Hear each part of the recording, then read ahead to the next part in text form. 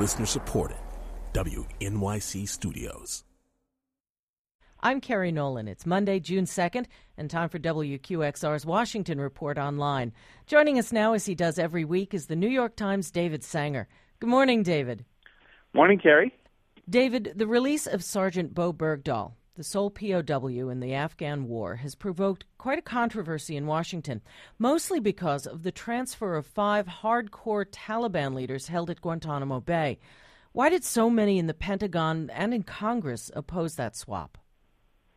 Well, their first concern, Kerry, was that releasing these 5 members of the Taliban, who include the military chief and the intelligence chief of the Taliban from years ago, would result in returning them to the battlefield. But even if they're held in Qatar for a year, which is the terms of the agreement, they would not be cut off from planning operations, making phone calls, receiving visitors, and that eventually they'd go back. So you heard Admiral Mike Mullen, the chairman of the Joint Chiefs of Staff until 2012, oppose it up until the time that he left office. There are reports that Defense Secretary Leon Panetta opposed it when he was in office. So that's the first.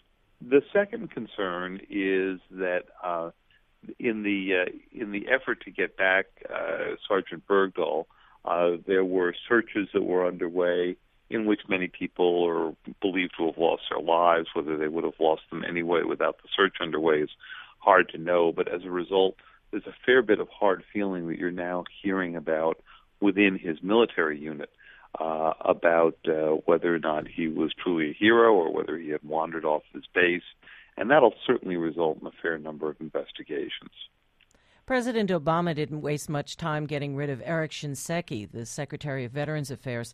So why is the White House more concerned about the VA scandal than they were about the troubles with the health care enrollment? I think they're more concerned about it, Kerry, because it seems to play to a narrative of a president who's having a hard time getting his arms around running the bureaucracy of the government, even at year 6 into his presidency. There was no secret that there were long waiting times at the VA. There's a string of Inspector General reports that make this case that go back several years. So the question is, why did it take so long for Secretary Shinseki and others to recognize and begin to act on these reports? And the answer seems to be that, while they understood that there were big troubles, long waits, and so forth, the bureaucracy sort of overwhelmed the ability of the leadership to handle it. Finally, David, over the weekend you reported on a strange cyber attack from Iran, one in which, among other victims, the hackers pretended to be John Bolton, the neoconservative former American ambassador to the United Nations. Since when are the Iranians among his admirers?